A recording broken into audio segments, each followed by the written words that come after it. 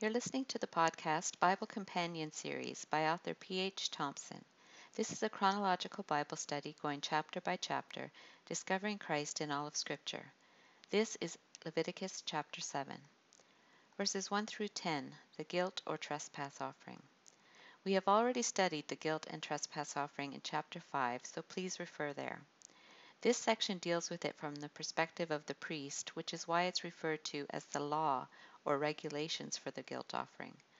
While the burnt offering consumed God's wrath, and the sin offering washed away uncleanness, the guilt or trespass offering paid the price for sin.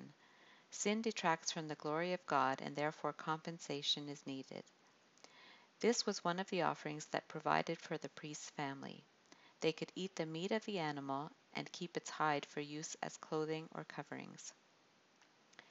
Verses 11 through 21, the fellowship or peace offering.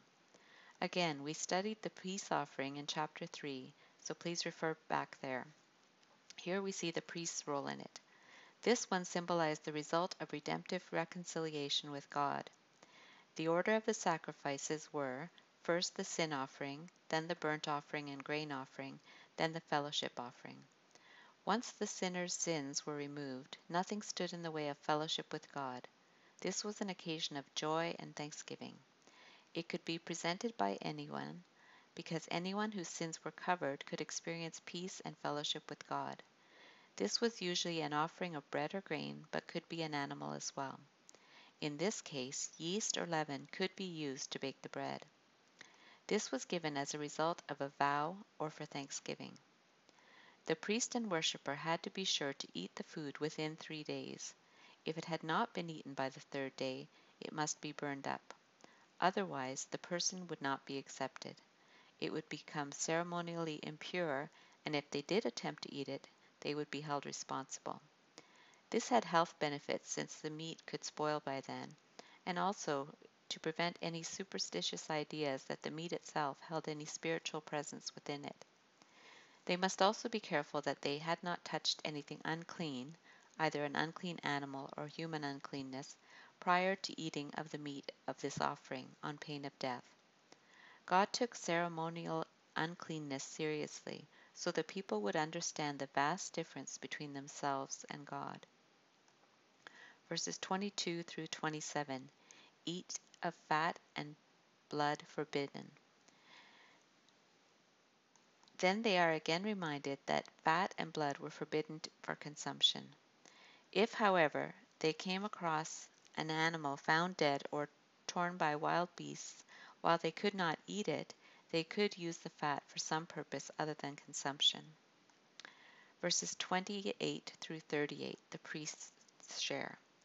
In a peace offering, the Lord received the blood and fat, the priest received the breast and right thigh, and the worshipper could use the rest for himself.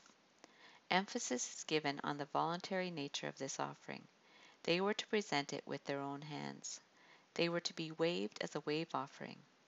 Jewish tradition describes the wave offering as a horizontal motion and a heave offering as a vertical motion, where the offering is hoisted up.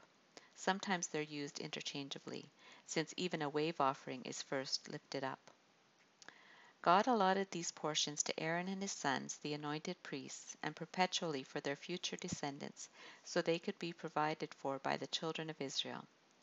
As a summary statement, Moses adds that these regulations were given by God at the foot of Mount Sinai in the desert.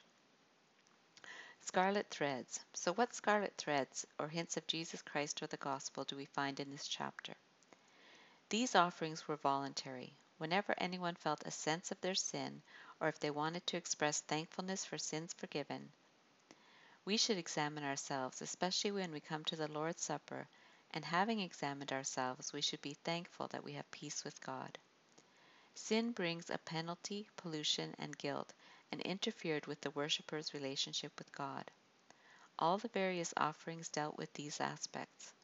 Jesus' perfect sacrifice took the penalty of our sin, cleansed us from its pollution, gave us clear consciences before God, and restored our broken relationship with Him, so we now have peace. Because of the other sacrifices which provided atonement, this one represented peace and reconciliation with God, symbolized by a fellowship meal. It was eaten by both the priest and the worshipper, no matter how rich or poor. Because of Jesus' atoning sacrifice on our behalf, we are now at peace with God and reconciled. The enmity has ended. New Testament believers are called a kingdom of kings and priests, and we will one day have the privilege of feasting in heaven and being served by Him. If you're surprised at that, read Luke 12:35-37. All believers alike are welcome at His table. We are not favored if we are rich, nor rejected because we are poor. The prohibition against consuming blood from any source pointed back to the value of life, represented by blood, and pointed forward to the supreme value of the blood of Christ, which provides atonement for believers. As He is the fulfillment of these types and shadows, we are no longer required to bring blood sacrifices. They could not leave the meat till the third day to be eaten. We should not delay to make peace with God. These offerings from God's people provided for the priests. Christian ministers also should be provided for by believers so they can continue their important work. You've been listening to the Bible Companion series by author P.H. Thompson. If you enjoyed this podcast, please subscribe and comment. Continue listening for Leviticus chapter 8. May God bless the study of His Word.